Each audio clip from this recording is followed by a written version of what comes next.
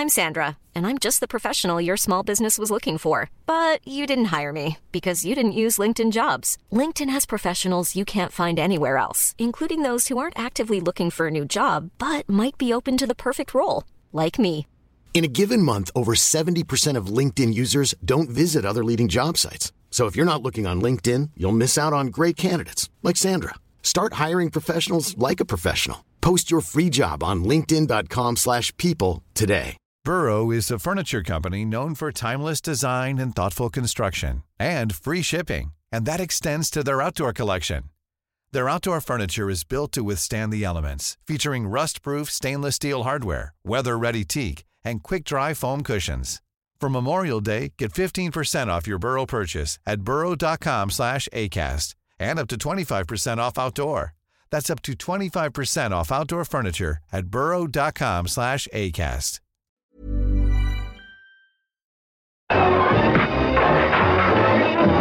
We interrupt this program for a special news bulletin. I am speaking to you from the chairman's room at the Fen, South Bermondsey. Earlier today, the Millwall ambassador handed Mr. Ian Holloway a note requiring him, with immediate effect, to begin winning football games, scoring goals, and to take a more logical stance in his football tactics and public utterances. I have to tell you now that no such undertaking has been received from Mr. Holloway, and consequently, he has been relieved of his football duties forthwith.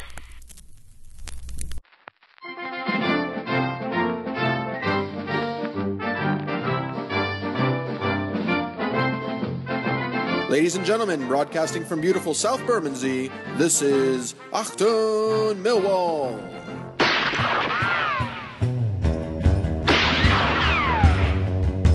Good morning, ladies and gentlemen. Welcome once again to the weekly misery fest that we call Achtung Millwall. My name is Nick Hart.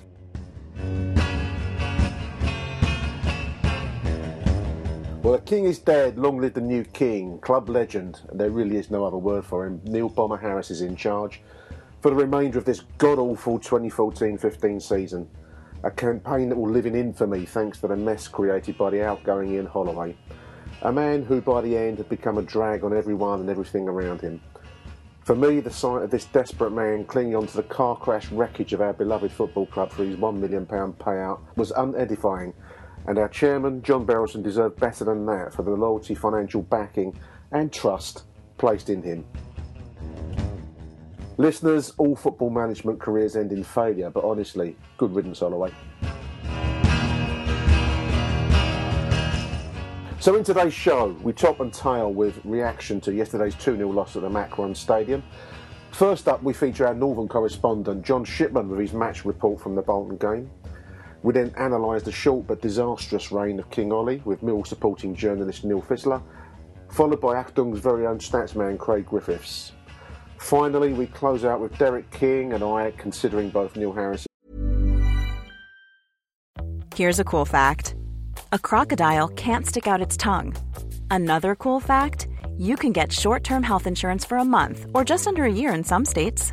United Healthcare short-term insurance plans are designed for people who are between jobs, coming off their parents' plan, or turning a side hustle into a full-time gig. Underwritten by Golden Rule Insurance Company, they offer flexible, budget-friendly coverage with access to a nationwide network of doctors and hospitals. Get more cool facts about United Healthcare short-term plans at uh1.com. Planning for your next trip? Elevate your travel style with Quince. Quince has all the jet-setting essentials you'll want for your next getaway, like European linen, premium luggage options, buttery soft Italian leather bags, and so much more. And is all priced at 50 to 80% less than similar brands. Plus, Quince only works with factories that use safe and ethical manufacturing practices. Pack your bags with high-quality essentials you'll be wearing for vacations to come with Quince. Go to quince.com/pack for free shipping and 365-day returns. And Millwall FC's future in the wake of near certain relegation and the debacle that this season has become.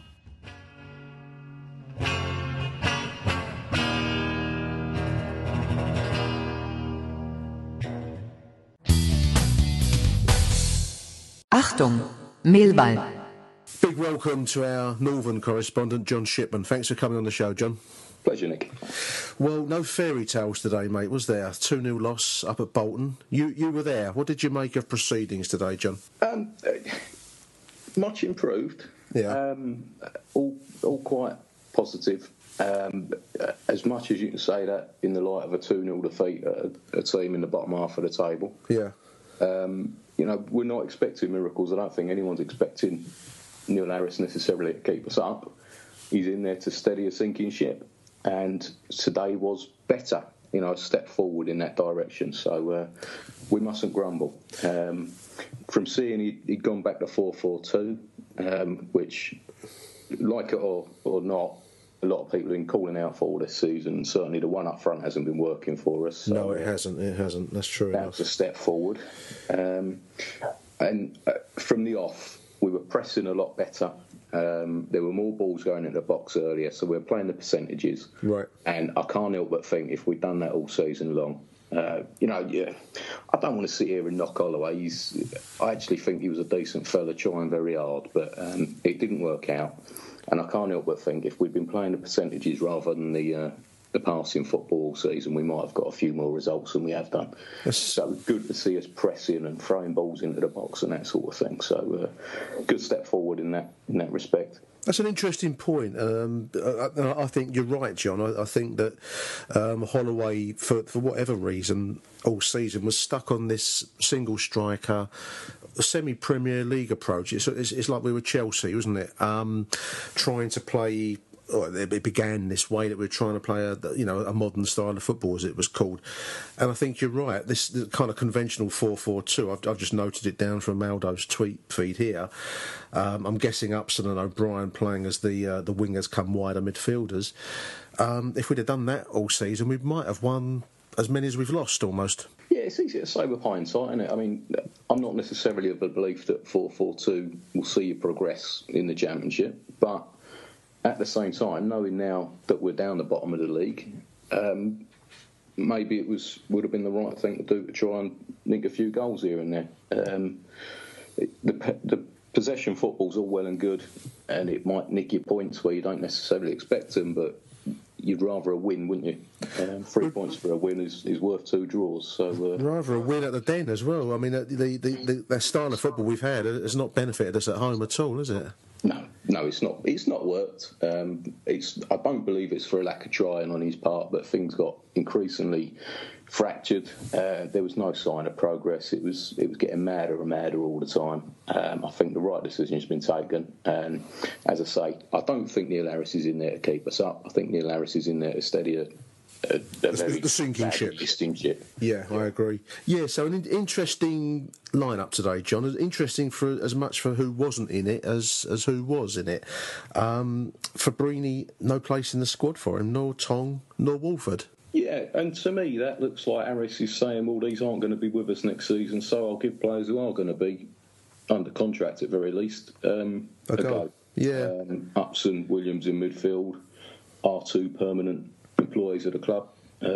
Paris Cowan Hall, Cummings was out there. I think at the back it's a bit of a hodgepodge, and I think that Højveld was in there necessarily because there isn't a great deal of other centre backs available. Can't quite explain the Fletcher one, but there we are. Maybe showing things in training that we're not seeing come on match day. But attitude, possibly. I don't know. Maybe he gives a lot in training, as you say. I mean, again, I'm going by the tweets that I've picked up all afternoon, John. I mean, it sounds like the same old story of perhaps even more Millwall pressure, even more Millwall chances than we've become used to, and yet the same old story of no end result. Yeah, I think that's fair. I think the difference this time is it got the 2 and we didn't capitulate. There was a bit of fight in the second half when we were 2-0 down. Now, whether that's because Bolton took their feet off the pedal a little bit or maybe just aren't as good a side as we played recently, remains to be seen in the coming games. But no, we didn't. We didn't capitulate quite as badly as we have done before. Yeah. They went 1-0 up with a decent goal. Adam Lafondra got them both, who we know from the past. He's a very good striker. In many ways, he's the striker we've lacked all season, the goal poacher, the taker of chances, isn't he? Yeah, one chance, one goal sort of thing. That's what we've been missing. So I'm coming away having lost 2-0. I don't feel cheated, but at the same time, there was enough in the game that we could have come out 2-2 really, and perhaps even better. As I say, it's hard to put your finger on it because you don't feel like you've been robbed, but at the same time, the chances were there. Certainly at 1-0.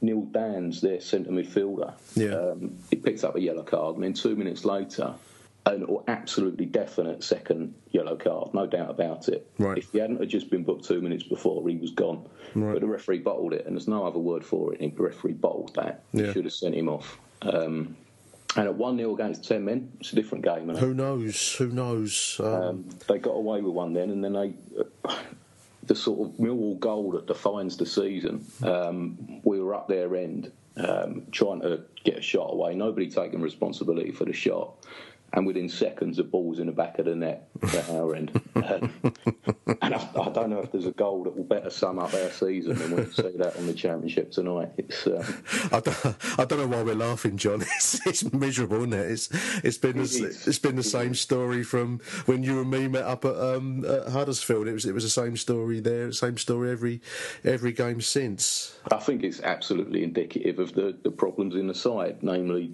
no goals, no one taking responsibility for the shot, no pace to track back when it all goes wrong. So it was just the season in microcosm to me. So when that went in, the game was effectively over. But as I say, they did keep going in the second half and got two very clear-cut opportunities. Right. Two absolute one-on-ones. The first one was to Gregory. Yeah. Again, nothing more than playing the percentages. Ball down the middle, wasn't dealt with by the Bolton players, and he was away. And I don't want to be harsh on Gregory because I reckon he might come good next season. I agree. But he neither had the pace to get away from there. It was a one-on-one with the keeper, but he neither had the pace to get away from their centre halves or the power to hold them off, if you see what I mean. He was neither one thing or the other as a striker. No. And it ended up with the ball bobbling around and bouncing off him and into the keeper's arms. He never got the chance to put the shot away. So that was a disappointing one. And then O'Brien, who I was impressed with today. He was one of my bright spots, Andy O'Brien. Right. Aidan O'Brien, sorry. Aidan, yeah. He got away in the same fashion, ball over the top, found himself a bit of space, and he contrived to me it appeared to come off the goalkeeper's face, and it's a bit of out of luck, isn't it, when the ball's bouncing off the keeper's face and staying out. But he put it straight at the keeper, and as I say, they could have been down to 10 men, and there's two chances there that could have made it 2-2. So on another day, who knows? Those things don't go for you when you're down the bottom, do they? So I suppose one of the benefits, and a few people have made this point, but I'll make it on this show, one of the benefits of Ian Holloway resigning or being sacked and didn't resign is that we don't have to listen to his post-match blather anymore after the game. Instead, we've got Neil Harris, who, after today's match, said he was disappointed, but he saw plenty of positives, and it's pretty much backing up what you're saying there, John, isn't it? Yeah, I mean, let's not run away with that. Yes, they're positives, but we're in a mess. We're getting relegated. And we're going to start the season with half a dozen contracted players. So it's sort of Spackman Days era, isn't it?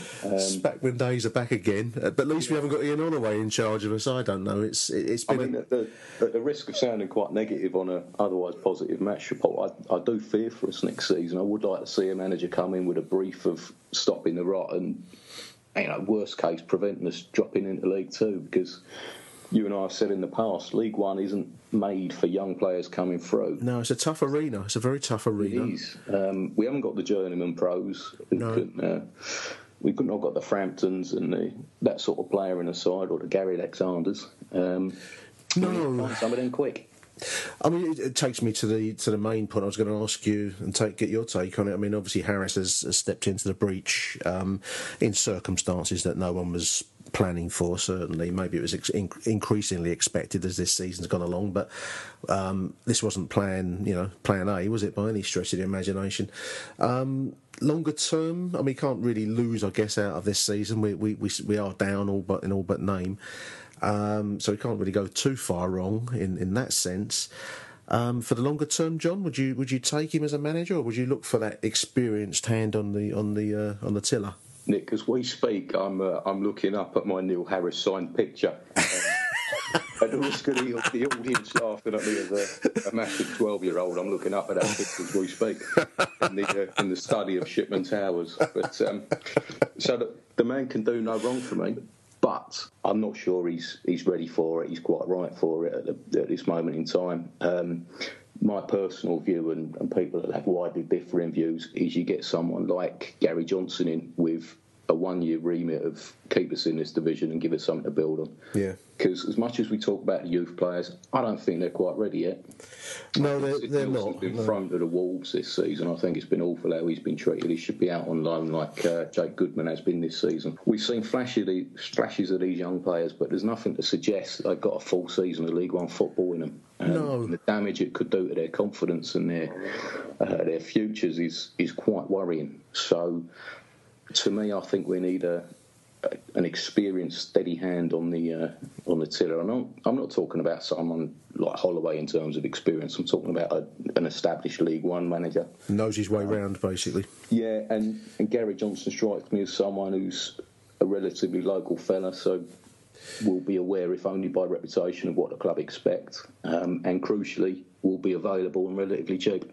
It does strike me. I mean, the glimpses we've had of the youth players that have come into the team over the course of the season in flashes, they've kind of come in and gone out again in various moments for various reasons, known often only to Ian Holloway. But they as talented as they clearly are, and I include Sid, I include Jack Powell in this, and Fred when we saw him in the Millwall shirt. They are talented boys. They've clearly, each of them in their different ways, got the X factor, in my opinion. But they do look like boys, John, don't they? Up against often quite physically powerful men, and League One's not going to be an awful lot different. Yeah, I don't think we can build the old side around the youth next season. The season after, yeah, we're well positioned, and one or two of them may come through next year, but I don't think we can build a squad around them next season. No. Just feels a little bit too early. As I say, that's not to knock any of them in any way, shape or form. I'm sure they're all very, very talented players, and we'll go on to good things, and quite possibly things well beyond us. But at the moment, I'm not sure it's quite what's needed. So we're miserable, but marginally less miserable than we have been previously, John. I think, is that a definition of happiness in some people's measures? I don't know, but it's not. It's a strange form of happiness, if so, isn't it? It is, yeah. Coming away from a 2-0 defeat, not feeling too fed up that you've only lost 2-0 is an odd feeling. But the positives were there today, Nick. There were some good performances. O'Brien, Paris Cowan all when he came on for a little while. Yeah. Looked good to me. Well, we weren't slaughtered, John. We weren't. No, that's right. I think that's the main thing. The way that we performed after we went 2 down. We didn't give up and lose 4 or 5 goals. So that's a promising thing, isn't it? And it's a step forward. It's a step forward from last week. So I know you didn't come down last week for the Norwich game, and messaged you after the game. But we were humiliated last week. I don't think you can beat around the bush on that. It was a capitulation. All of those kinds of words are all appropriate. And from what you're saying today and the reports I've read, it doesn't sound like it was a plain communal garden defeat, but it wasn't total surrender and. The Red Indians running through the camp, so to speak. It was that's an advance, isn't it? It is a step forward, absolutely, and another step forward on Tuesday night against Brighton. Wouldn't it be nice to win a Tuesday night game? Wouldn't it? Just a goal would be a start on the Tuesday night, wouldn't it? Other than the late consolation, take the lead, perhaps. I get the feeling we're going to be a little bit tighter now. We're going to bomb that ball into the box a little bit more, be a little bit more up and at them, and hopefully that's what you'll all see on Tuesday night. Fantastic. Thanks for coming on the show, John. I appreciate the report, mate. That's brilliant. No problem at all, Nick. Achtung, Millwall. Managerial change today. Millwall have sacked Ian Holloway. The former Blackpool and Crystal Palace manager had been in charge at the Dens since January 2014 and helped them avoid relegation last year. However, Millwall have lost 5 of their last 6 matches, and he leaves them second from bottom in the Championship. All right, huge welcome on the show now to Neil Fizzler, a journalist, a Millwall fan. Welcome to the show, Neil. Oh, Nick, how you going, mate? You all right? I'm good. This is the second time you and me have bothered each other this week, mate, isn't it? We did a depressive conversation on Monday night when Holloway was still in place. Now here we are Thursday, and the burden has been relieved at last. that was one we didn't see coming, wasn't it? I think that we both agreed that he'd be in charge until maybe the end of the season. It felt that way, didn't it? It felt that way. And there was an almighty weight on the shoulders of the club with him in place. And, I mean, in all fairness, the decision had to be taken at some stage, so I guess better now whilst we still have an outside chance of survival, albeit slim. Yeah, there was a dark cloud over the club, wasn't there? It was another horrible atmosphere last Saturday for the Norwich game. But it's just strange timing. Personally, I think they should have got rid of him in January, maybe when we lost the cup tie at Bradford. Yeah. When the transfer window, I think, was still open at that stage, wasn't it? There was still a chance, Neil. I mean, he kind of became toxic from there onwards. Each game seemed to be kind of adding toxicity to his presence. A very strange period in our history in many respects. We spoke the other night, but I'll say it again. When he first arrived, I fell for the I don't know what you call it, the hype, the Holloway show. Yeah, well, we were bouncing, weren't we? He was running around the pitch at that Ipswich game, whipping everybody up. And it worked. Everybody got caught we got caught up with it, didn't they? Yeah. But then I think last weekend, actually, I was surprised that he didn't get more stick last weekend than he actually got. I think it was probably because most people have buckered off by the end, didn't they? Well, very few people left by the end. Also, he hid out in the dugout and... Yeah, he didn't put his head above the didn't. did No. he? I mean, we were talking the other night, and that really was the end of the line. Although he still seemed to be in place on the Monday, and this led to our, depressive conversation about we're lumped with him to the end. I just couldn't see how it was viable to keep him in place. It was just untenable, wasn't it? Yeah, well, I think that when we were talking, I think he was probably getting his P45 from what I've been reading, from what Neil Harris has said. Yeah, it's given us something to look forward to, I think. Yeah. But I think that I do think that we'll still go down, I've got to be honest. I don't think that the players are there. There's not much quality there. But hopefully the one thing it might do is it might give a boost to those better players that we've got in the squad, the ones that have been underperforming recently. I think Sean Williams, certainly since he came back from his second suspension, has been absolutely awful. Hoydveld, or whatever he's called, he started off superbly but seems to have been dragged down with everybody else. And hopefully having a striker as the manager might be what Lee Gregory needs. It might be the shot in the arm that young Gregory needs, because he's missed a few chances, but I think there's something there with Gregory. Yeah, I agree. I mean, it's funny, I'm looking at a few back clips of YouTube. I mean, some of the defeats that we've had lately. I mean, Gregory he's not had the rub of the green, Neil. He's been very unlucky in front of goal. I mean, I know there's always an argument that he's a striker, it's his business, he's got to score goals, but luck plays its part in that trade, doesn't it? And he puts himself in the right position, Yeah, well, so does confidence. Yeah. If a striker's low on confidence, they tend, with the head drops and they're not quite as buoyant, and they're not. It's like anybody, I guess. If you're not happy, it affects your performances. And I think that now he's got a superb mentor in Neil Harris, who that season before he actually got before he got testicular cancer, I think. Probably wasn't a better striker in the country. No, I'd agree with that. Yeah. So he's actually got somebody that he can learn off, and somebody that can maybe put an arm around him and say, look, we'll just stick with it. But I also think that Holloway's tactics didn't help Gregory. The ever-changing merry-go-round, you mean, Neil, of one week, one tactic, one next week, another formation, another approach. Yeah, but sometimes it was 3 formations during a game, wasn't it? He'd start off with 3 at the back, then he'd start off with, then he'd change to something else, and then when full panic mode set in, I think it was 4 up front at some stages, wasn't it? But as far as I can see, Gregory isn't a player that can play up front on his own. I think he needs somebody to feed off of, somebody to actually knock the ball down for him, put the ball in the 6-yard box, and I think he'll score quite a few goals. I agree. I think he'll come good. I mean, this and Neil Harris has gone on the YouTube channel, the Lions Player channel, and probably in more depth, and said that he sees something in Gregory. He kind of is one of the few players he is actually named, as a player that he sees with the quality. So clearly, there's hope for the boy there, and it'd be nice to see him come good, wouldn't it? I do think he's got that touch or the potential. Yeah, no, he has, and he could actually be the key player between now and the end of the season. I think if Harris can find a formula of getting Gregory to score some goals and tighten up at the back a little bit, I think we need to play with Beavers along with Hoedveld or even Danny Shittu. There's the door open for Danny Shittu now.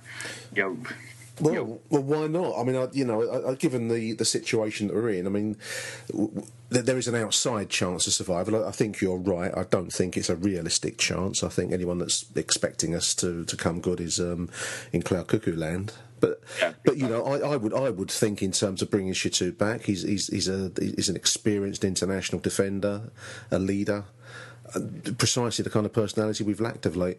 Yeah, well, Hollerwords didn't like him for some reason. There was something happened, I would guess, towards Christmas, because he just bombed him out without any consideration, and it was obvious that we've been getting away with playing Mr. Dunn at centre-half for the last year. I think it worked at the end of last season. He's a wholehearted player, but let's face it, he's a right-back, not a centre-back. I think if a club or a team decides to play a long ball against us and pump them there, he struggles slightly. I mean, I think if we're all fans of Alan Dunn and the in the sense of his Millwall heart and desire and all of that kind of stuff. But I think it was one of the points we made the other night. You and me have Millwall heart and passion, but we wouldn't put ourselves on the field of play. And Dunn, to me, just doesn't look to have the quality at this level now. He's exposed at right back. He's certainly exposed in the centre. Yeah, that was probably one of Hollerwords' most mystifying decisions to actually play him at centre half. I think he's played virtually every position for the club, bar up front and in goal. Yeah, he certainly played in midfield a couple of times that I can remember, and he's played all across the back four. But he got away with things, and when he was, I think this season he got away with Jimmy Abdu at full back against Nottingham Forest. So he stuck with it, didn't he? And things like that. It's curious character Ian Holloway. He's a lover of the sticking plaster approach to football, isn't he? If he finds a player that can do a job in one situation, I mean, Abdu is probably a great example. He was thrust into the right back role, not an unfamiliar role to the man, and he did well. But Holloway seemed to think, well, that was the future. Then he did well once; he'll carry on doing well in that position, rather than seeing it as a one-off, clinging on by your fingernails job, Yeah, well, I think at Rotherham away it showed that he needed to make a change, and he just didn't make the change. And well, I don't know why. I know he had this great saying, if it's good enough for Sir Alex, it's good enough for me.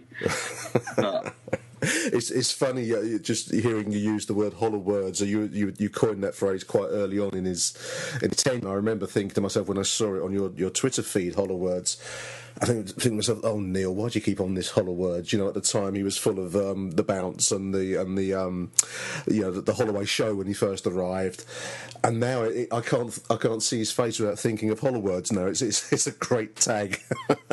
Yeah, well, it's true with him. Yeah, he just comes out with things. Everybody says Ollieisms. Ollieisms, God. And that's the bollocks. It's Hollerwords, because there's just very little substance behind it. I know. It was one of those tags that annoyed me when you first coined it, and gradually, bit by bit, it came good, and now I can't deny it. It's a process. Just looking at News at Den here, they've done this infographic thing, and they've got Ian Holloway's stats 1 year, or just over a year, January to March 2015. And every time I see his face, every time I'm ever going to hear him, if we see him again in football, I'm going to think of Ian Hollerwords. I can't lose that tag. It's a great tag. But yeah, a shocking. I mean, just looking at the numbers, Neil, as we're speaking here, I mean, it's shocking. I mean, the win ratio, 23%, that is worse than Steve Lomas. I know that, we mentioned this the other night, Lomas and all that came with him, but that's a very poor record, isn't it? Well, considering the amount of money that he's been given to spend... Precisely, yeah. Yeah, not been given to spend, but he's actually been allowed more latitude, hasn't he, with his spending, his wages and all kinds of things. I know we're not the greatest spenders in the world, but by all accounts we do pay pretty good wages to some players. And what he was given, the resources he was given, is what I'm trying to say. Yeah, well, he was indulged, wasn't he? I mean, he had last summertime in which to... Right. We survived, and we survived well at the end of last season. We had the kind of iconic unbeaten run at the end, and all well and good, and we survived, and that was a great achievement. That's when the changes needed to be made. He needed to make the changes that he made in January last summer. It was obvious to all and sundry that we got out of relegation by the seat of our pants last season, and it really was. It was touch and go, but he did brilliantly. Yeah, well, I'm probably not his biggest fan, and he might not be mine. No.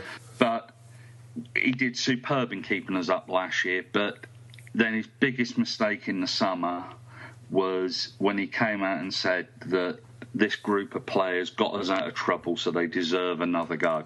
Unfortunately, most of that group of players had been getting us into trouble for the last 3 years and getting us out in the last...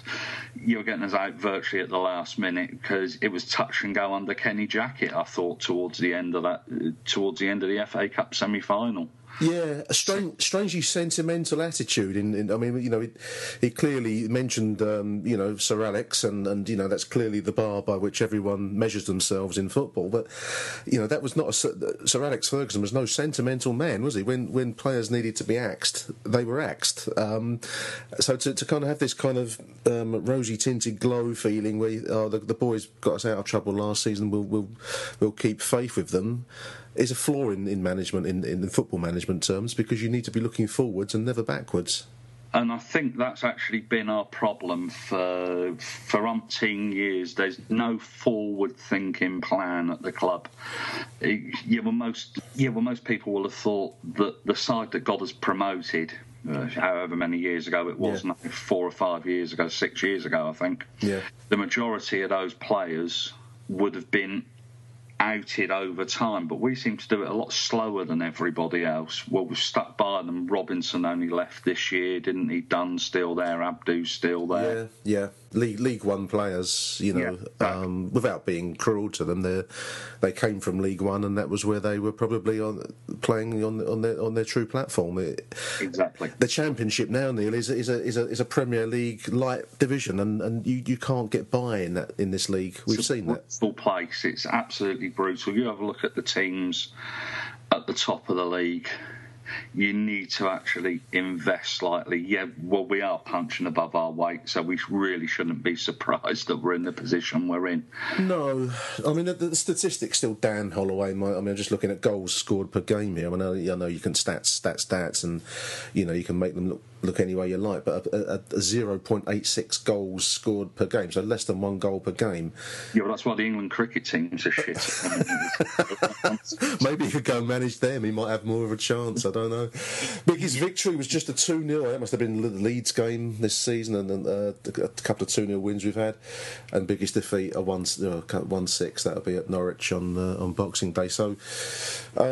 It's shocking. It's shocking, really, when you look into it, and you'd have thought that, really, given those statistics, you'd have thought the board would have acted a little bit sooner, especially after the capitulation at Bradford, which by all accounts led to dressing room confrontations and all sorts. So it actually makes you wonder whether or not he has lost a dressing room quite a long time ago, which if that is the case, why did they actually allow it to go on for quite so long as they did?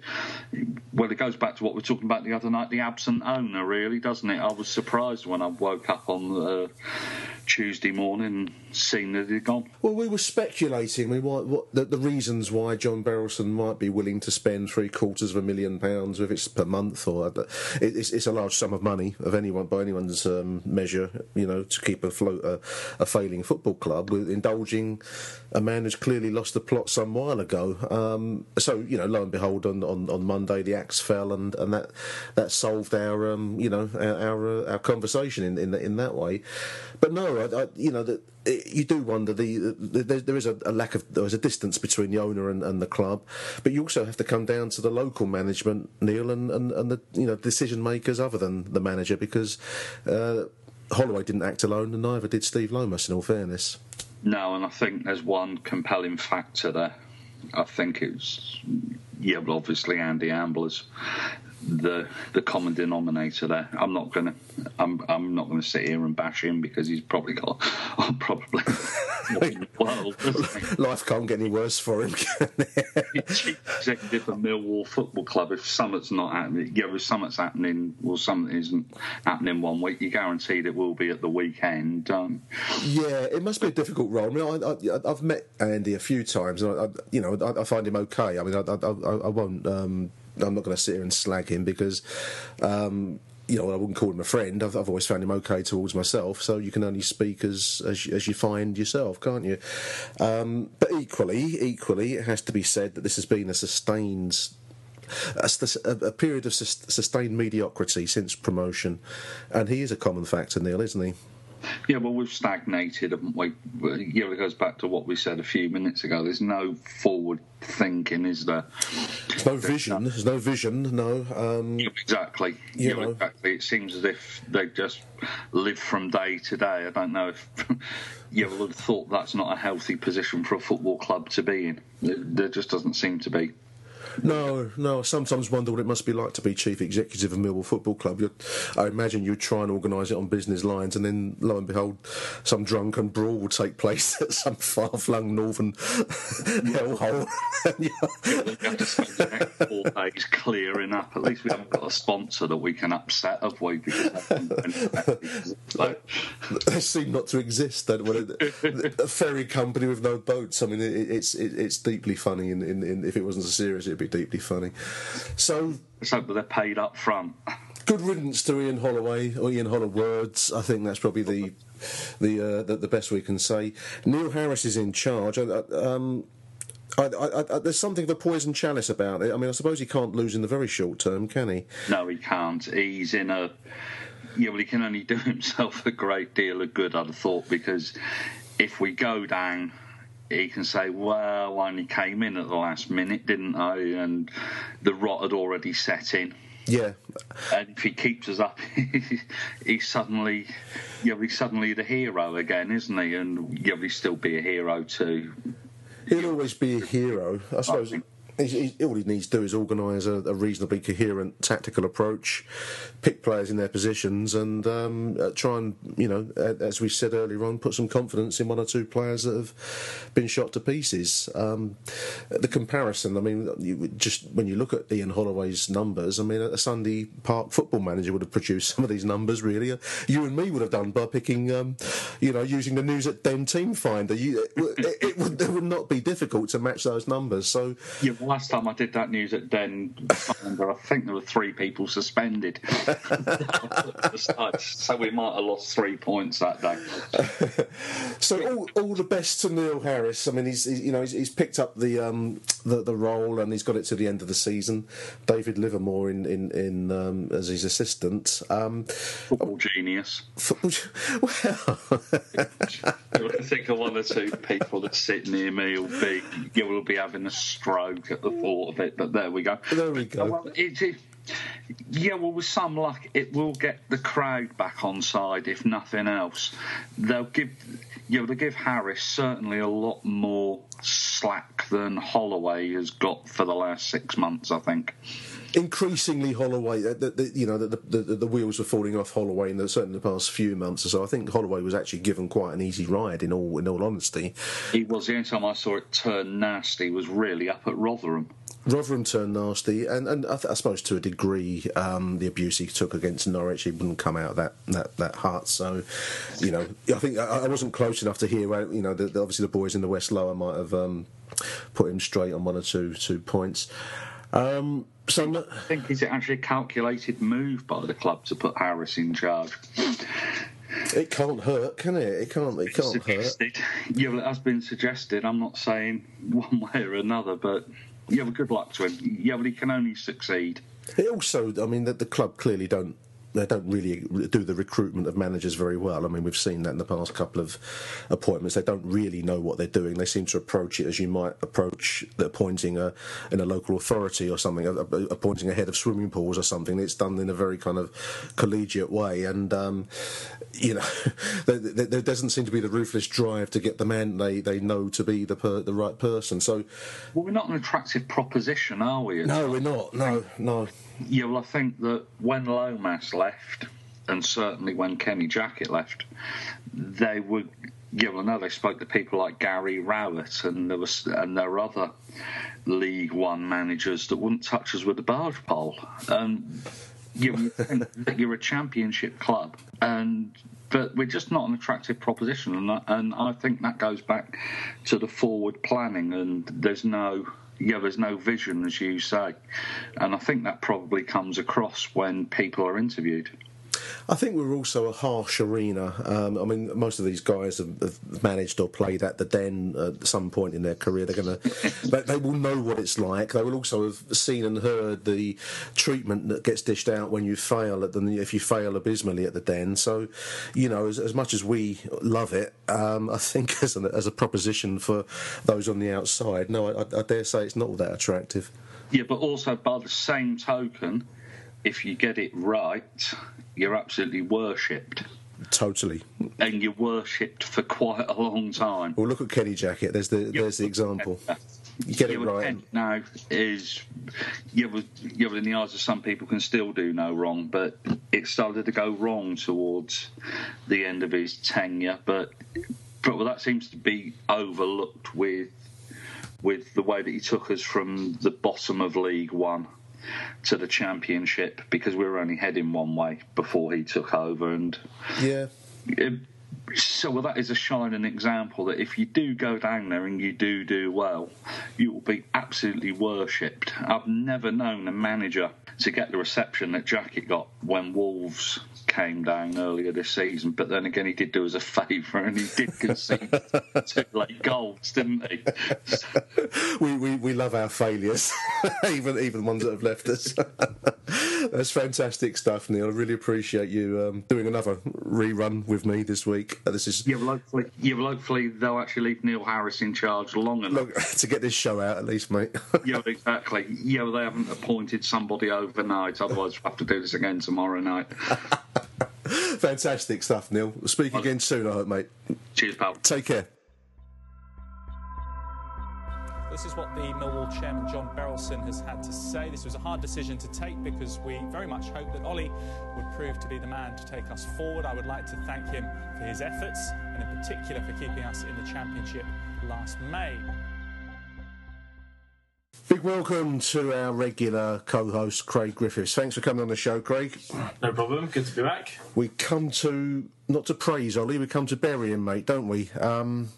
The end when it came in the end, it was a bit undignified. I felt the final denouement was all a bit tacky. Yeah, it wasn't the most glorious of endings for a general. He didn't exactly go down with his ship as much as do a bit of a Lewis Grabban and whimper in the proverbial toilet, hiding out in the dugout, hanging on for his money, like a bitter and scorned ex-wife. It was an undignified end. I just found it quite a strange ending. Maybe these things always do end that way. I don't know. Now I want to rewind back to that first game. It was quite an astounding game in some ways. The Millwall 1 Ipswich 0 match just over 14 months ago now. I was just looking at the team that day. It's quite interesting when you look back. It's not that long ago, but it looks like a different era in some respects. We've got Ford in goal, replaced by Stephen Bywater in the 44th minute. I think Ford was injured. Then we've got a back line of Ryan Fredericks, Danny Shittu, Shane Lowry, and Scott Malone. Now that's not a bad back line, actually, is it? When you review what's happened since, that's not a bad defensive unit. Yeah, absolutely. I think some people liked Lowry, some people didn't. Everyone had opinions, but Holloway didn't seem to rate him at all. I think Jackett was quite a fan of him and thought he could develop as a young player, but Holloway didn't seem to be a fan in the end, and he picked up too many red cards or was too ill-disciplined to be part of Holloway's plans. Yeah, I mean, Fredericks was on loan, I think, from, was it Spurs he was on loan from? I can't remember now, but so, obviously he was transient. But then in front of that back four, which I thought, it just struck me, that wasn't a bad unit, actually. I put a 4-4-2 formation. I can't remember if we played 4-4-2 that day, but I've got midfield then, Nicky Bailey, surprise, injured in the 61st minute and replaced by Josh Wright. Liam Trotter, replaced by Jimmy Abdou. And then on the kind of wings, I put Lee Martin and Andy Keogh. Now, again, on paper, that's not a bad midfield, actually. I know that, they don't play on paper, but that's not a bad-looking midfield unit. No, it's not terrible. And, a lot of those players had very good spells at the club in different parts under Jackett and, some... Well, not really under Lomas, but it's not bad at all. I mean, maybe we're thinking that with rose-tinted glasses. Well, we are, because I am, and I suppose I'm deliberately doing this in a way to be provocative. Because up front I put Steve Morrison and Scott McDonald. I mean, I don't think it was 4-4-2, but I put that formation down out of a misty-eyed sense of nostalgia. Now, when you look at that side, it was a side that got us into problems. It was a side, in many respects, that had done for Steve Lomas. But in came Ian Holloway, and it was an almighty performance and a 1-0 win. And it was an early high point, wasn't it, in his career? Absolutely. Against, Mick McCarthy's side, they're still doing quite well, Ipswich. They're not a bad team at all, especially in this division. So, considering we lost to Huddersfield, I think Holloway hadn't quite taken over then, but we lost 1-0 quite disappointingly. Yeah. With Nahki Wells, his first game, yeah. I think he scored. I thought it was really good. Really, actually, it was one of those ones that cemented, sort of in my mind at the time, that hey, maybe Mill have done it. They've gone and found a manager and right man. The right man. The personality. He's certainly the first personality manager that in my time, and I go back a long way, we've never really had anyone that quite competed in the sense of media profile and willingness to, to say things to the press. But no, just as a side, I've written a question to myself here, that those names, that side, is that any better or worse than the one that was left behind when he was sacked last week after the Norwich defeat 4-1? I'm not sure we've advanced any from that period. No, biggest acquisitions that have possibly improved in areas were probably, at least at the start of his reign, Sean Williams. Yeah. You could say Ed Elpson, but he seemed to fall out of favour with Holloway. Yeah. But apart from that, again, apart from the youth, yeah, we're practically the same team by a different name. Well, by different names. We certainly don't look much better off from that starting 11 that day. I mean, you're right. The old rosy-tinted spectacles are on. I do take that point. So that was a 1-0 win, and that was almost like that bought him some credit in some respects. I mean, we then went on quite a poor run after that. I mean, I'm just looking at the season. This is a 2013-14 season. So after that initial 1-0 win over Ipswich, we got one win at Derby in March, and we didn't win again from the start of Ian Holloway's reign through until the run, the unbeaten run in April. And we were getting some stuffings. There's a Reading 3-0 loss. There's a loss at Burnley, maybe a bit more forgivable. But we couldn't buy a win until April when we went on the world famous run of unbeaten games. Yeah, I remember in the little mini run of horror that we had, I managed to go to Yeovil because it's my local game, being in Bristol. Yeah, I managed to sneak down there and could not believe the shower of shite that I had travelled and paid good money to see, and I travelled much closer than the rest of the fans that were there. Yeah.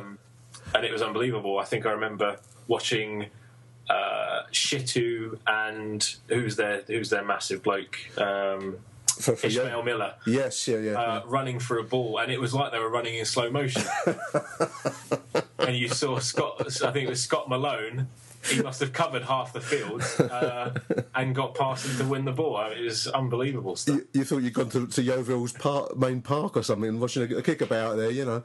Exactly. It's just a park with scaffolding around it. Because at that point, we were all, and I know I was certainly forgiving him his mad five-striker moments and the chopping and changing and the, you know, what we now come to see as the norm. I thought at that stage it was just this personality, this wacky, you know, cheeky chappy that likes to shuffle the pack, and he's willing to throw 4 or 5 strikers on when the situation demanded it.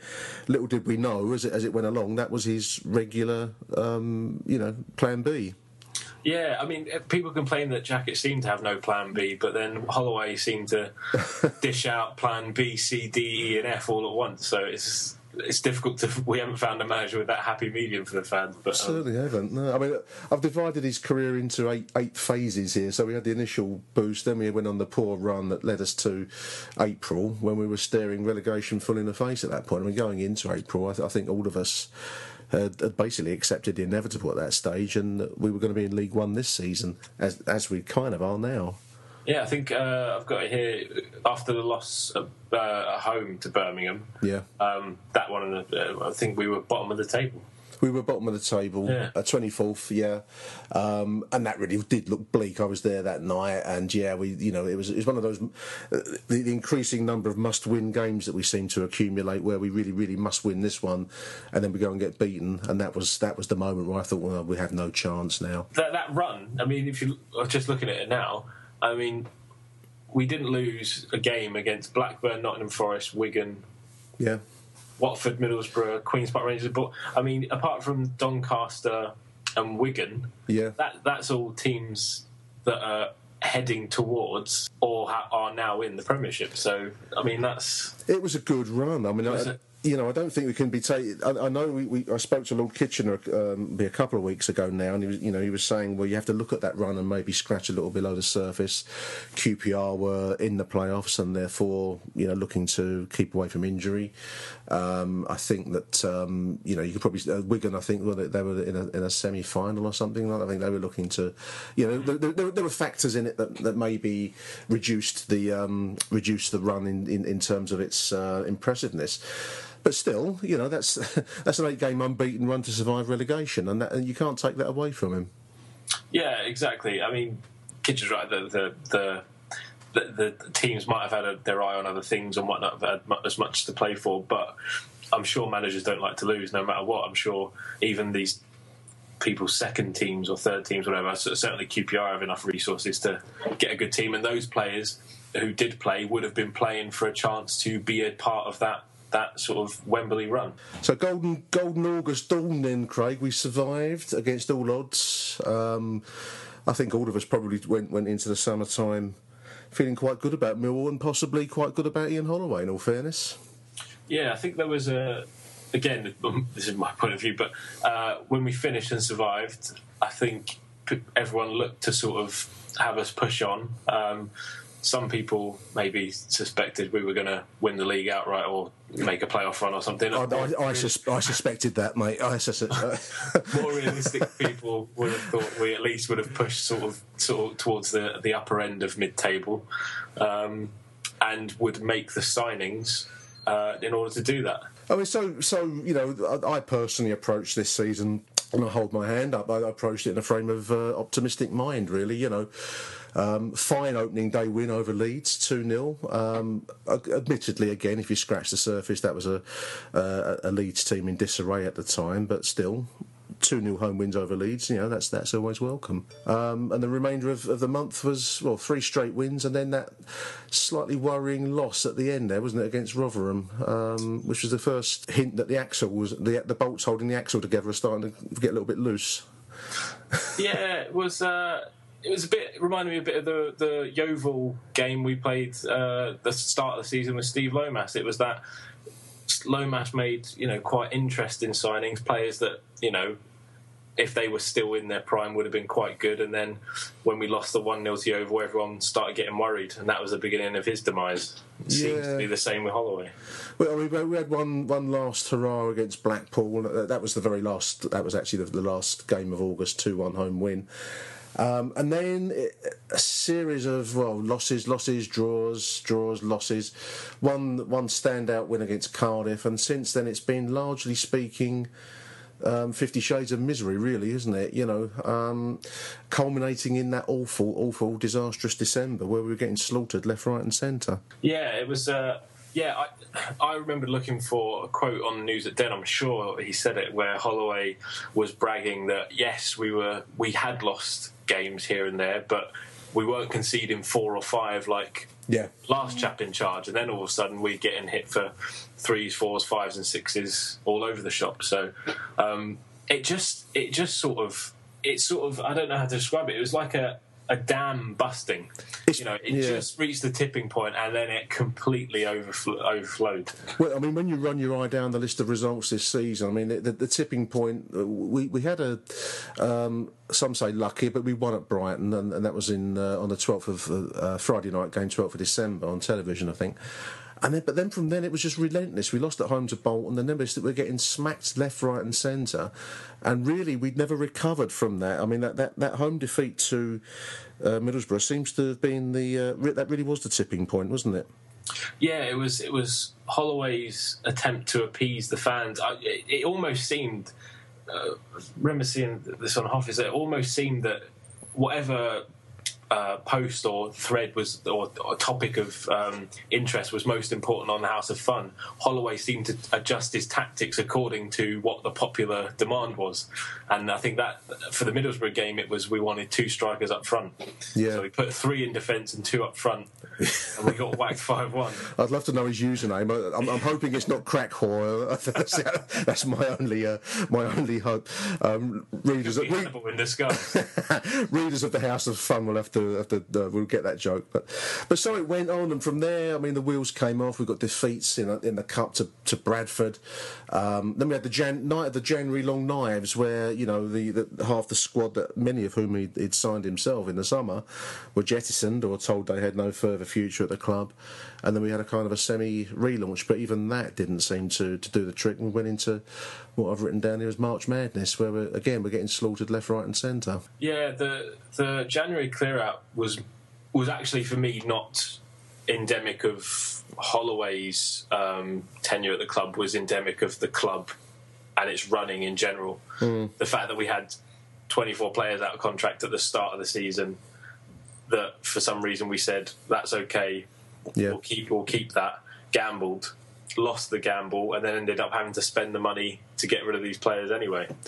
Yeah, amateur hour stuff, really, amateur hour. I mean, it's almost as though you and me decided to run a football club with no previous experience, and then, lo and behold, you can't have all your squad becoming, free agents at the end of the same season. You're right, I mean, that the problems do go deeper, I believe, than both of the last 2 managers. As disastrous as Lomas and as really disastrous as Ian Holloway has been. I was just looking at the list of Mill managers. There's an intriguing, I know you're a stats man, there's an intriguing list of win percentages on the millhistory.org site. One or 2 people have said that Holloway's been our worst manager ever. In actual fact, he's not our worst manager ever. That wooden spoon honour belongs to poor old Bob Pearson, who took control at the end of the relegation from Division 1 season. Arguably, he had 10 games under his belt, so arguably that makes him a manager in the full sense of the word. But I mean, then you've got Nigel Spackman with a win percentage of 16%. 16 points. Yeah. I didn't realise it was so high. David Tuttle. I mean, Ian Holloway is coming in on this 23% of his win percentage. So that's above. No, sorry, 23%. That's above Colin Lee, and above David Tuttle, and above Nigel Spackman. So he's not our worst manager. Above him, though, is the ginger-headed Steve Lomas. Yeah, the thing with the Holloway is, if you look at the context of how they got like David Tuttle, like I mentioned it a couple of weeks ago, got 10 goals out of Ben May. Yeah, like that was his squad. His squad, their best player or their prolific striker was Ben May. Yeah, Holloway's had a better chairman, a more stable sort of chairmanship, lots of money. Well, when you factor that in, that's true. I mean, I'm just for amusement's sake, I'm looking above the names above Ian Holloway in the Millwall League table. I mean, you've got George Petchey. Now, you're too young to know the full import of what I've just said, but George Petchey is a better manager than Ian Holloway. Peter Anderson, Craig, is a better manager than Ian Holloway. He's got better numbers. It's incredible. But these were in the dinosaur eras where we were drawing crowds of 2,000 or 3,000 to Coldblow Lane. That's the measure of the failure that Ian Holloway was. Well, he was trying his hardest to get us back to that era, I think. It's worth anyone listening, just run your eye over it. I mean, Willie Donachie is actually quite well placed in this list. I mean, he's up near the top end of the table.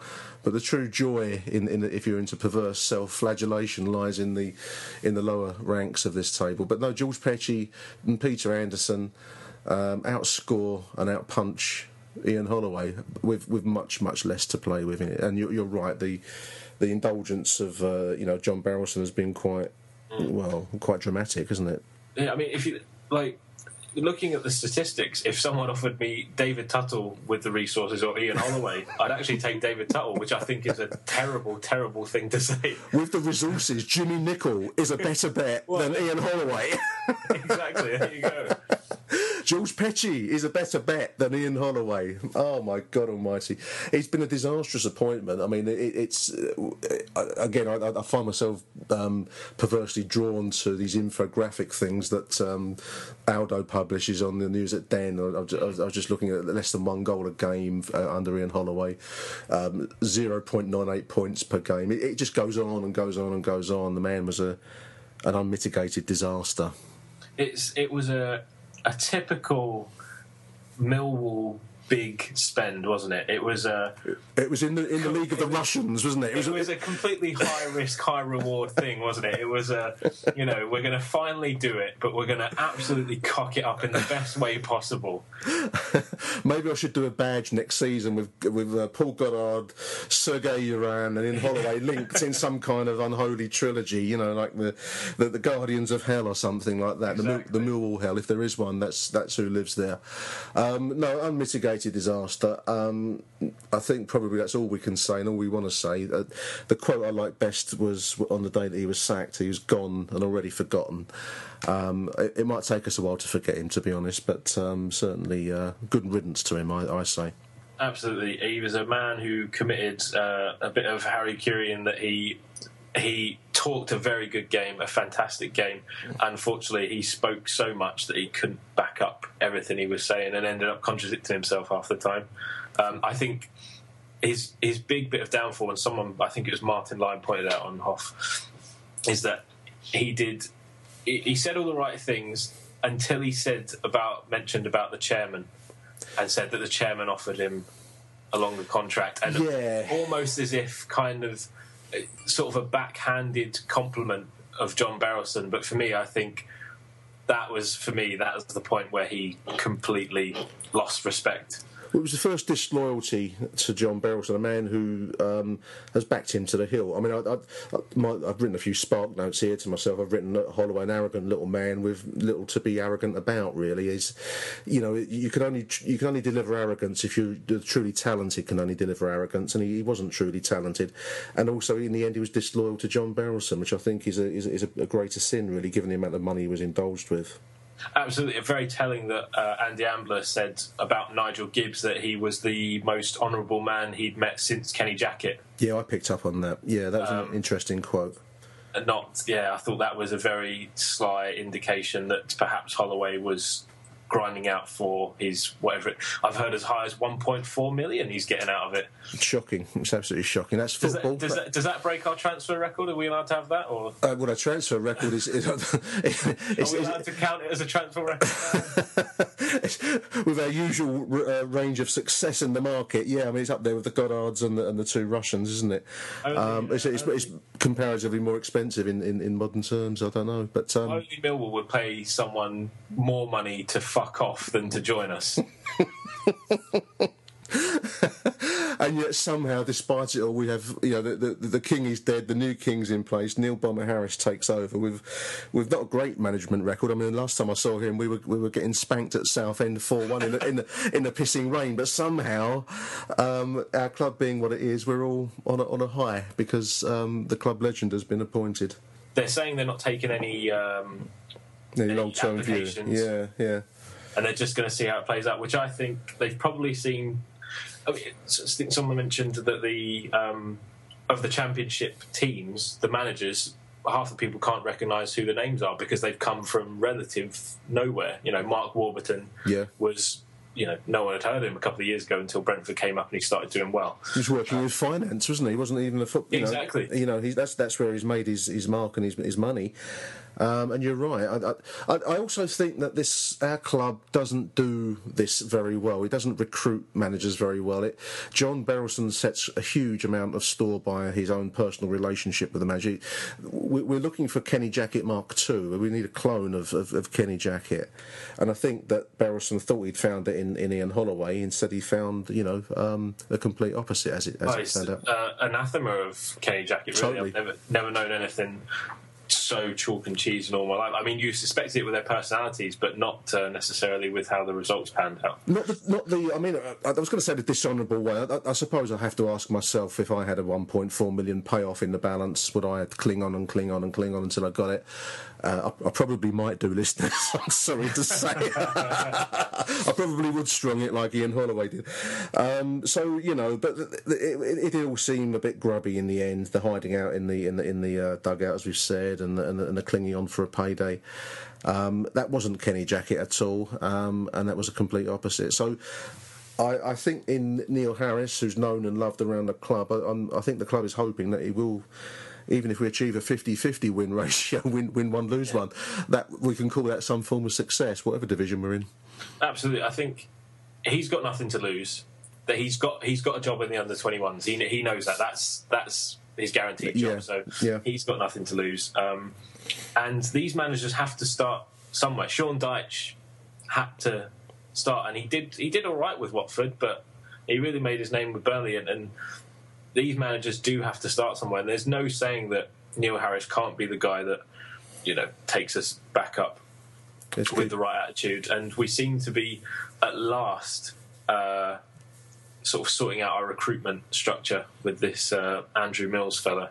Yeah, I was reading the tweets on Lions Live the other night. He seems like an interesting character, and he certainly says the right things. I think reading the tweets, I didn't disagree with anything that I read there, so that's a hopeful sign as well. I mean, it would be nice to start to see some structure, some vision and some order at Millwall Football Club. Yeah, my only worry about him is that the manner he got his job, in that he had he was having just a conversation with Andy Ambler and said was talking about how clubs of Millwall size, need to change their recruitment, and Andy Ambler thought he was fucking selling the wheel for the first time or something. Never thought of it before. It's probably an Ambler's local pub. Maybe that's how you get recruited into football. You hang about in pubs and talk to people about football, and that's the way it works. I don't know. That's it. Apparently they've done that, and he said after that he had 3 or 4 more conversations, and Andy Ambler hired him as our head of recruitment. I'm thinking, brilliant, you've just talked yourself into a job. I might go to Andy Ambler and see if he, I don't know, say I'm an expert donut seller and I think donuts are really good for football teams or something. Only at Millwall. That's fantastic, Craig. No problem. Thanks for coming on the show, mate. Appreciate your time. Let's keep our fingers crossed and pray to whatever God you believe in that we can pull this around yet. Ian's had a horrendous run. October the 25th was the last home victory. He's tried many different formations. He's played 4-5-1, 4-4-2, 4-3-3, conceded goals at an alarming rate, changed personnel within that group, and still lost games. I think Ian, I have to say, had made a lot of mistakes. All right, big welcome to Achtung Millwall to Derek Hannibal King. Welcome to the show, Derek. Hi Nick, how you doing? I'm good, thank you, mate. Yeah, talking in the aftermath of the 2-0 loss today up at Bolton. I'm trying to think of Neil Harris. Obviously, is the kind of the king in waiting for many people online. You see a lot of comments in support of him, and he's clearly a legend. I was interested to hear what you thought about his longer-term prospects. Got the remainder of the season to go. He's got 9 games now after today's loss. In some respects, he can't really lose out of this season, can he? Nothing's expected, and we've had an appalling season, so anything above 0, in a sense, is a bonus. Yeah, I mean, I think there's always been that feeling he'll manage the club one day.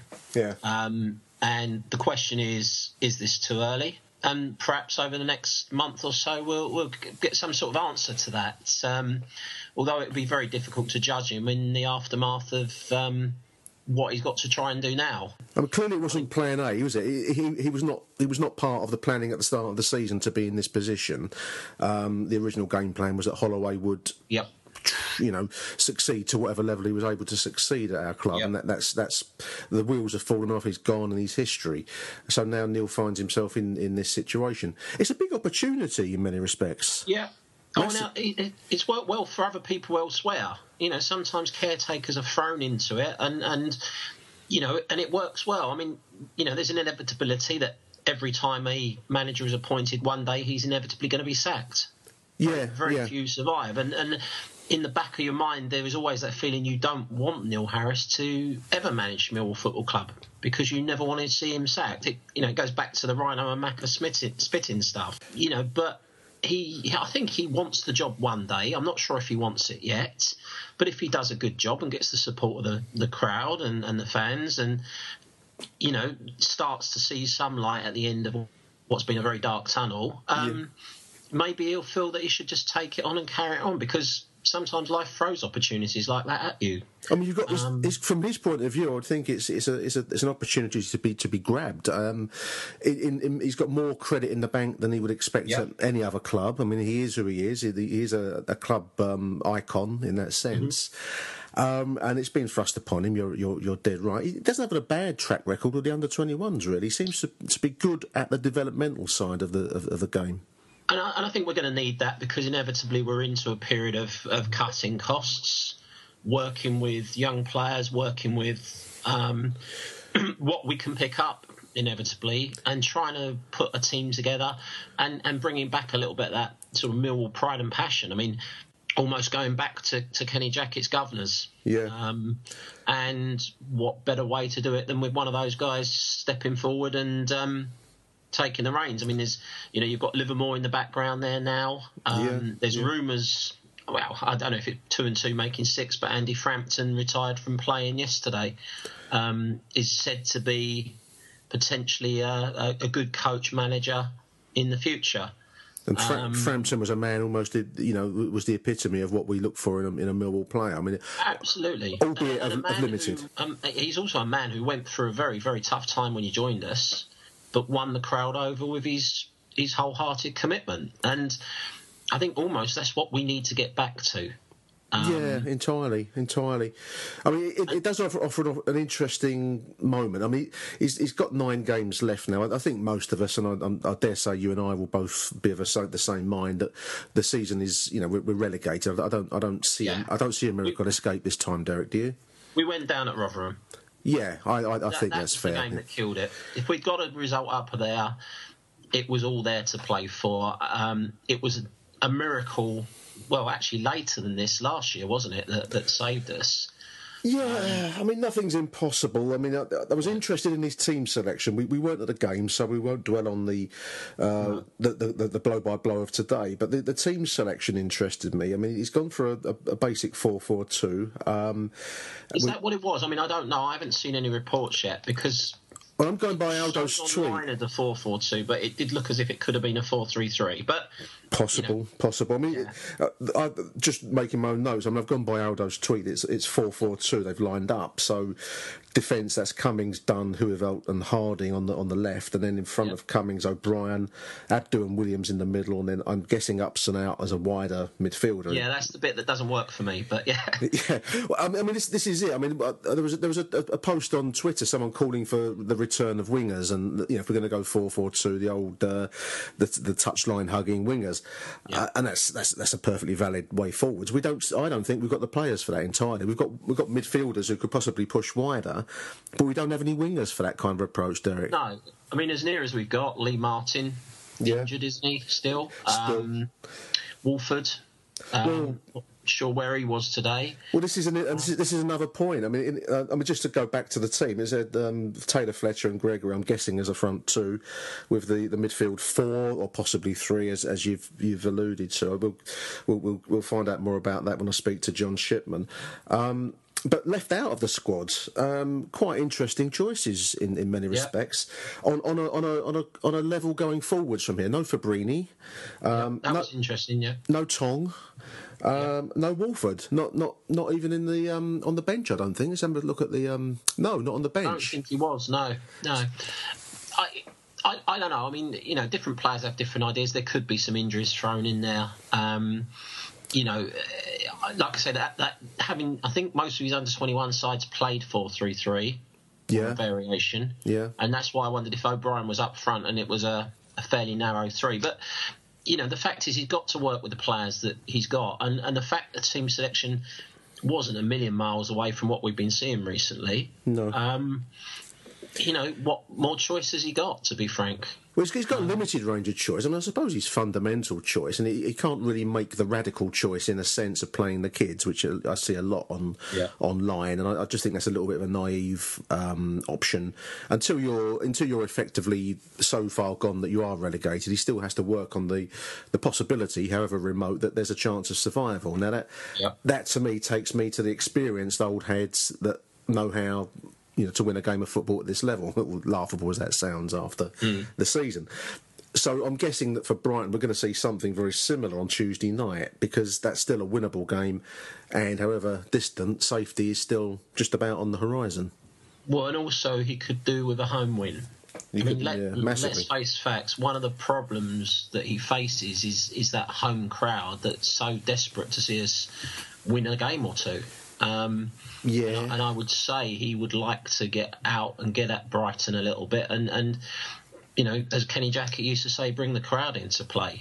So that's a massive weapon that he has. If he does indeed go on to be Millwall's manager, and we're talking about next season in League One, bringing the crowd into play is a massive weapon for him, and not many other managers will have anything to match that. Yeah, I mean, we've seen it. I mean, and we've been through the roller coaster in the last 10 years of it, Nick. I mean, 10 years ago we were howling for the board to go. Yeah. We were howling for Theo to get his hands off the tiller again. Yeah. We've been through that cycle. We've had a really, really good time, but the crowd I think, has been amazingly supportive. I know some people may disagree with that, but we haven't turned on the team. We never really turned on Holloway to any great extent. Only at the very end. Only at the very, very... well, this is it. He was a dead man walking, wasn't it, at Norwich? He was, and there was a little bit, but there wasn't an awful lot. I mean, a few people banging on a... Yeah. It wasn't a great deal. And the crowd needs something to grasp on. The fans need to know that the club... even if it goes down, and it's likely to, that we have got a chance of just steadying the ship and coming back up. And it'll be another long-term project. It's not going to be straight back up. I don't believe that for 1 second. No. I think it'll be very similar to when we went down before. That there'll be a clearing of the decks. Yeah, well, we have we have a large number of players out of contract. I don't think it was the mythical 24 that we had a while ago, but there will be a lot of the current squad gone very, very shortly, won't there? Yeah, but then there's a certain cynic saying that perhaps some of these players will be quite happy with us being relegated because it means they'll get a new contract in League One, which they wouldn't have got in the Championship. Possible, yeah. I mean, very, very cynical view, but let's just look at players like Dunn, Dunn, the first name, when you said that, the first name that leapt into my mind as to who you might have in mind. I'm guessing... Perhaps, but he was missing today. There's still a few in there that I don't know if Abdou ever signed a new contract, but there was talk he was being offered one. He was being offered one. I mean, I don't know where Ford stands contractually. People keep saying he'll be gone too, but I mean, I thought he'd signed a longer-term contract last season. I think he signed a longer-term deal. I think the feeling is that he's still Ireland's first-choice goalkeeper. Yeah. And no matter how bad his form has been for us, there might be someone who will look at it and take advantage and, take him off our hands, which, if he has been paid a huge amount to sign the contract last summer, which one suspects he was, because I gather there was interest last summer. Yeah. It might be that, the sheer economics of it come into play and someone offering us next to nothing for him, but taking a 15 grand a week or whatever the wage. I've no idea what his wage is, so I'm just, throwing that figure up there. Take that off the wage bill and get yourself a journeyman keeper, or even bring in one of the youngsters. I mean, this Spurs kid was on the bench today. Yeah, Archer, yeah.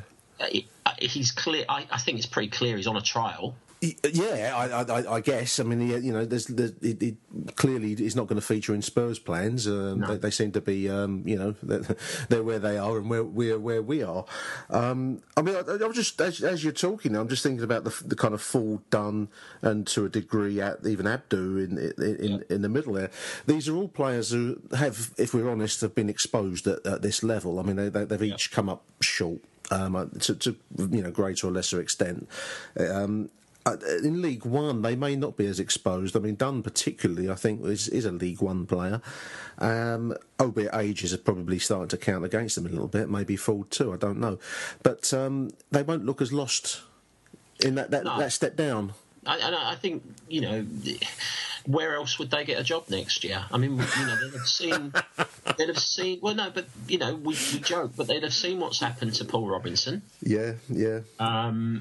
Stepped down a couple of divisions. Josh Wright. Yeah. And the likelihood is that someone would have picked up our players, Dunn and Abdou particularly next season, but it might have been just as likely a League Two club as a champion, or it's certainly more likely than a Championship club, but just likely a League Two as a League One club.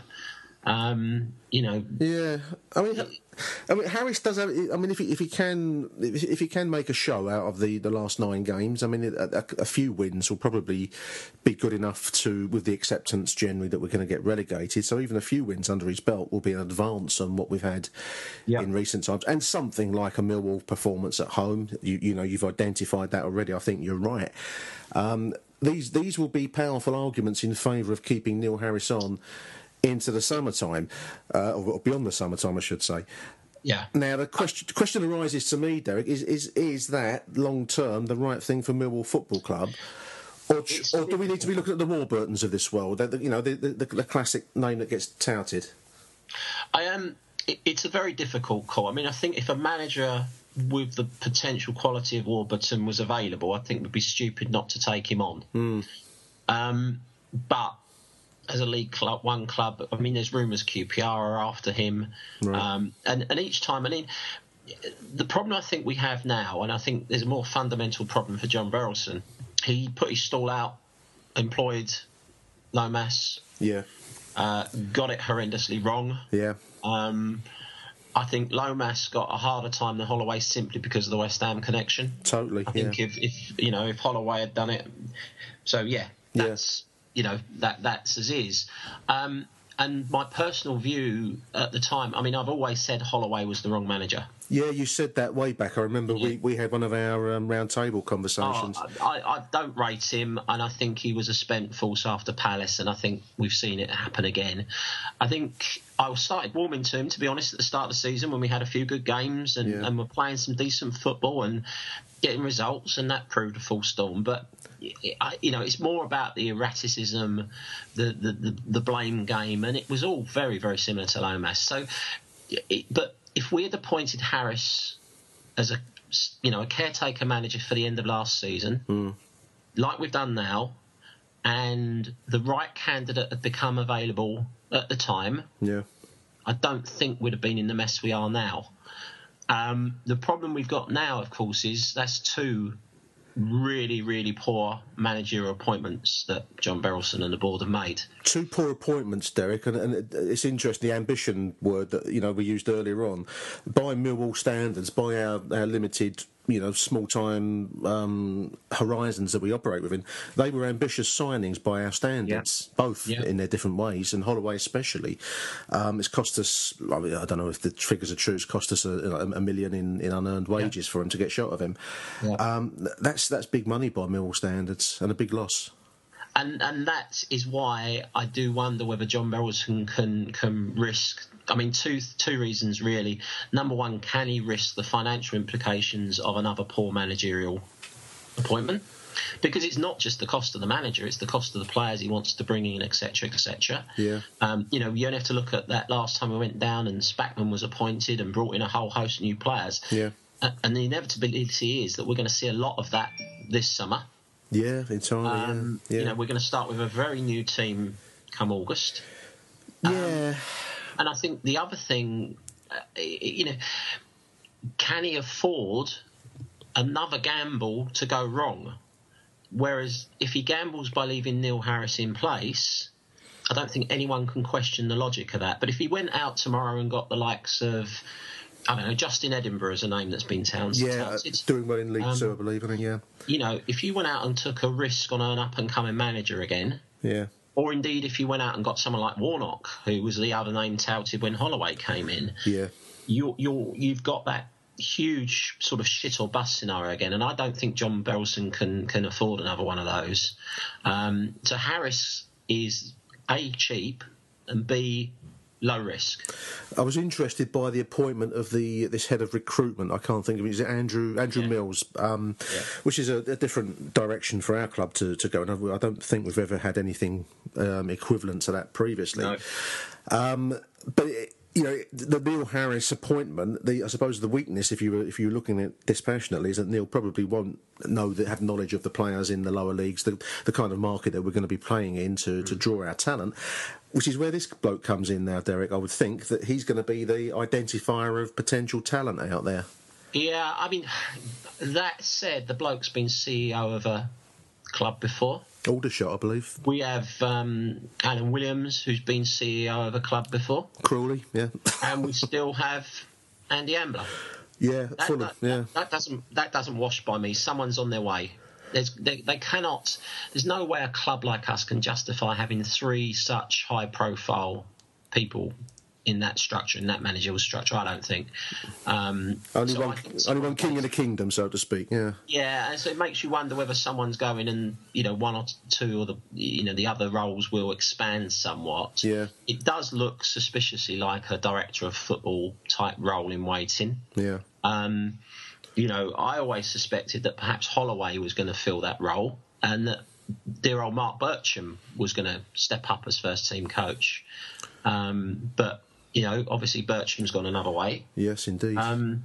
So, maybe we're going to be more of a director of football first team coach type structure.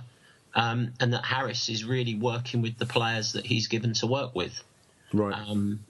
Which takes out the need to have the right stuff in the sense of identifying, spotting lower league or, current league talent and signing it in, because that would be somebody else's job, and he just picks up the personnel he's given in that sense.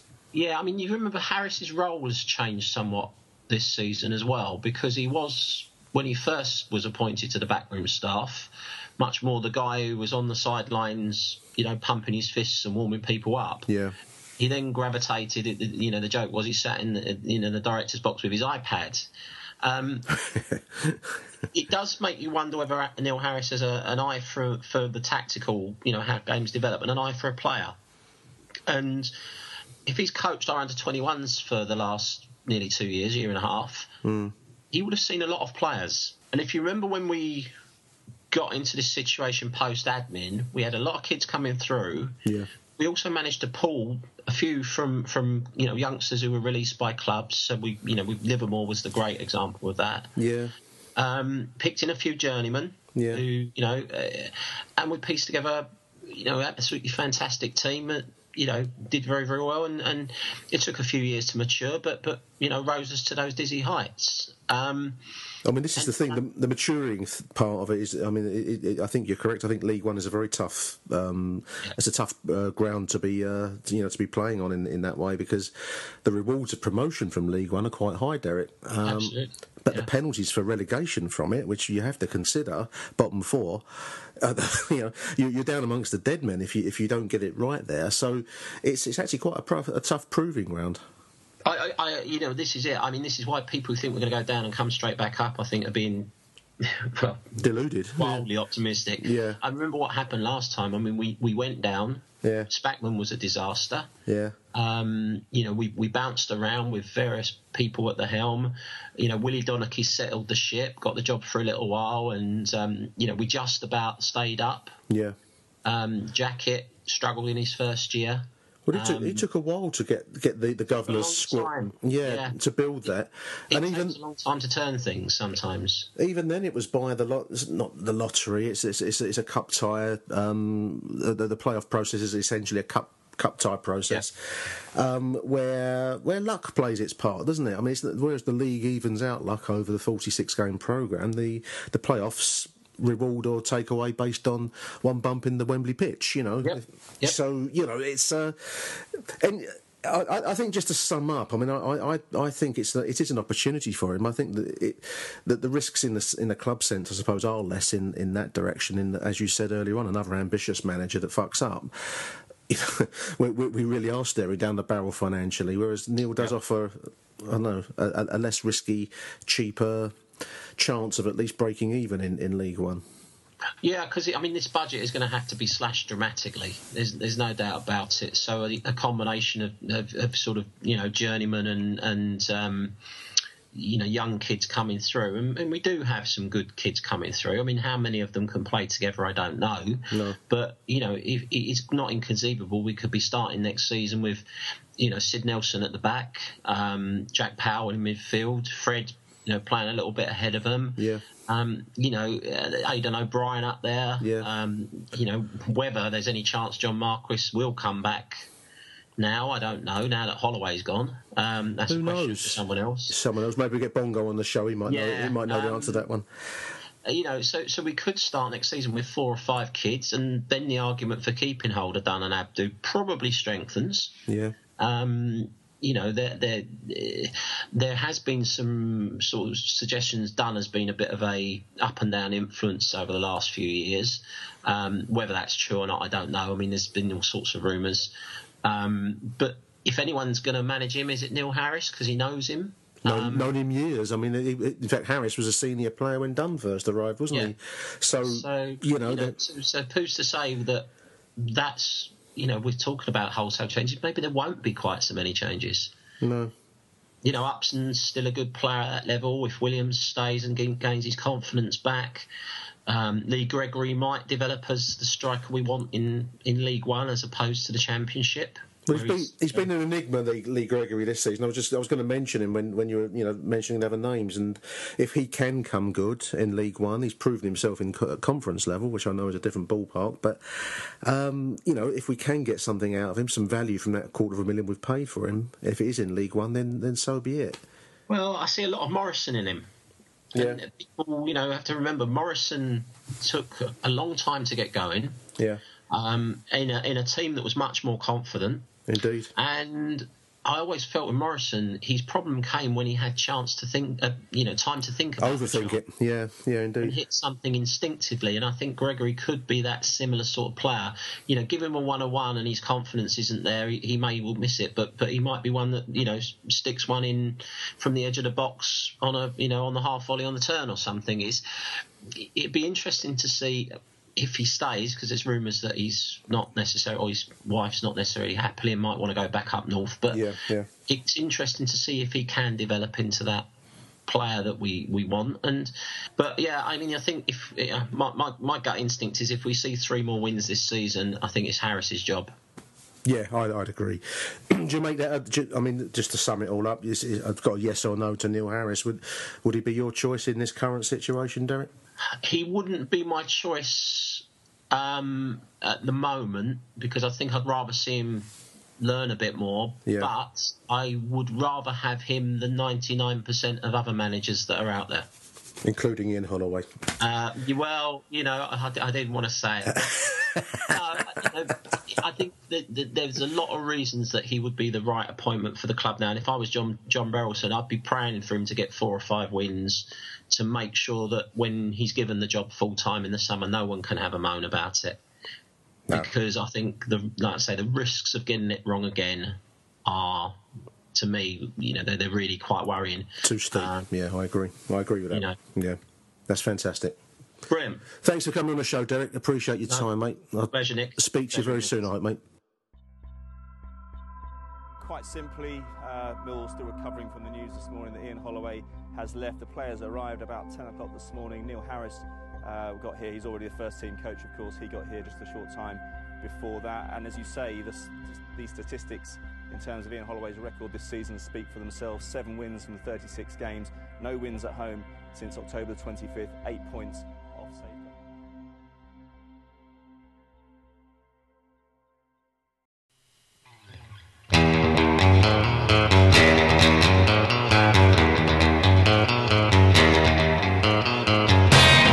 Ladies and gentlemen, the time-honoured Bermondsey reaction to this kind of bitter pill is to take the taste away with a proper old piss-up.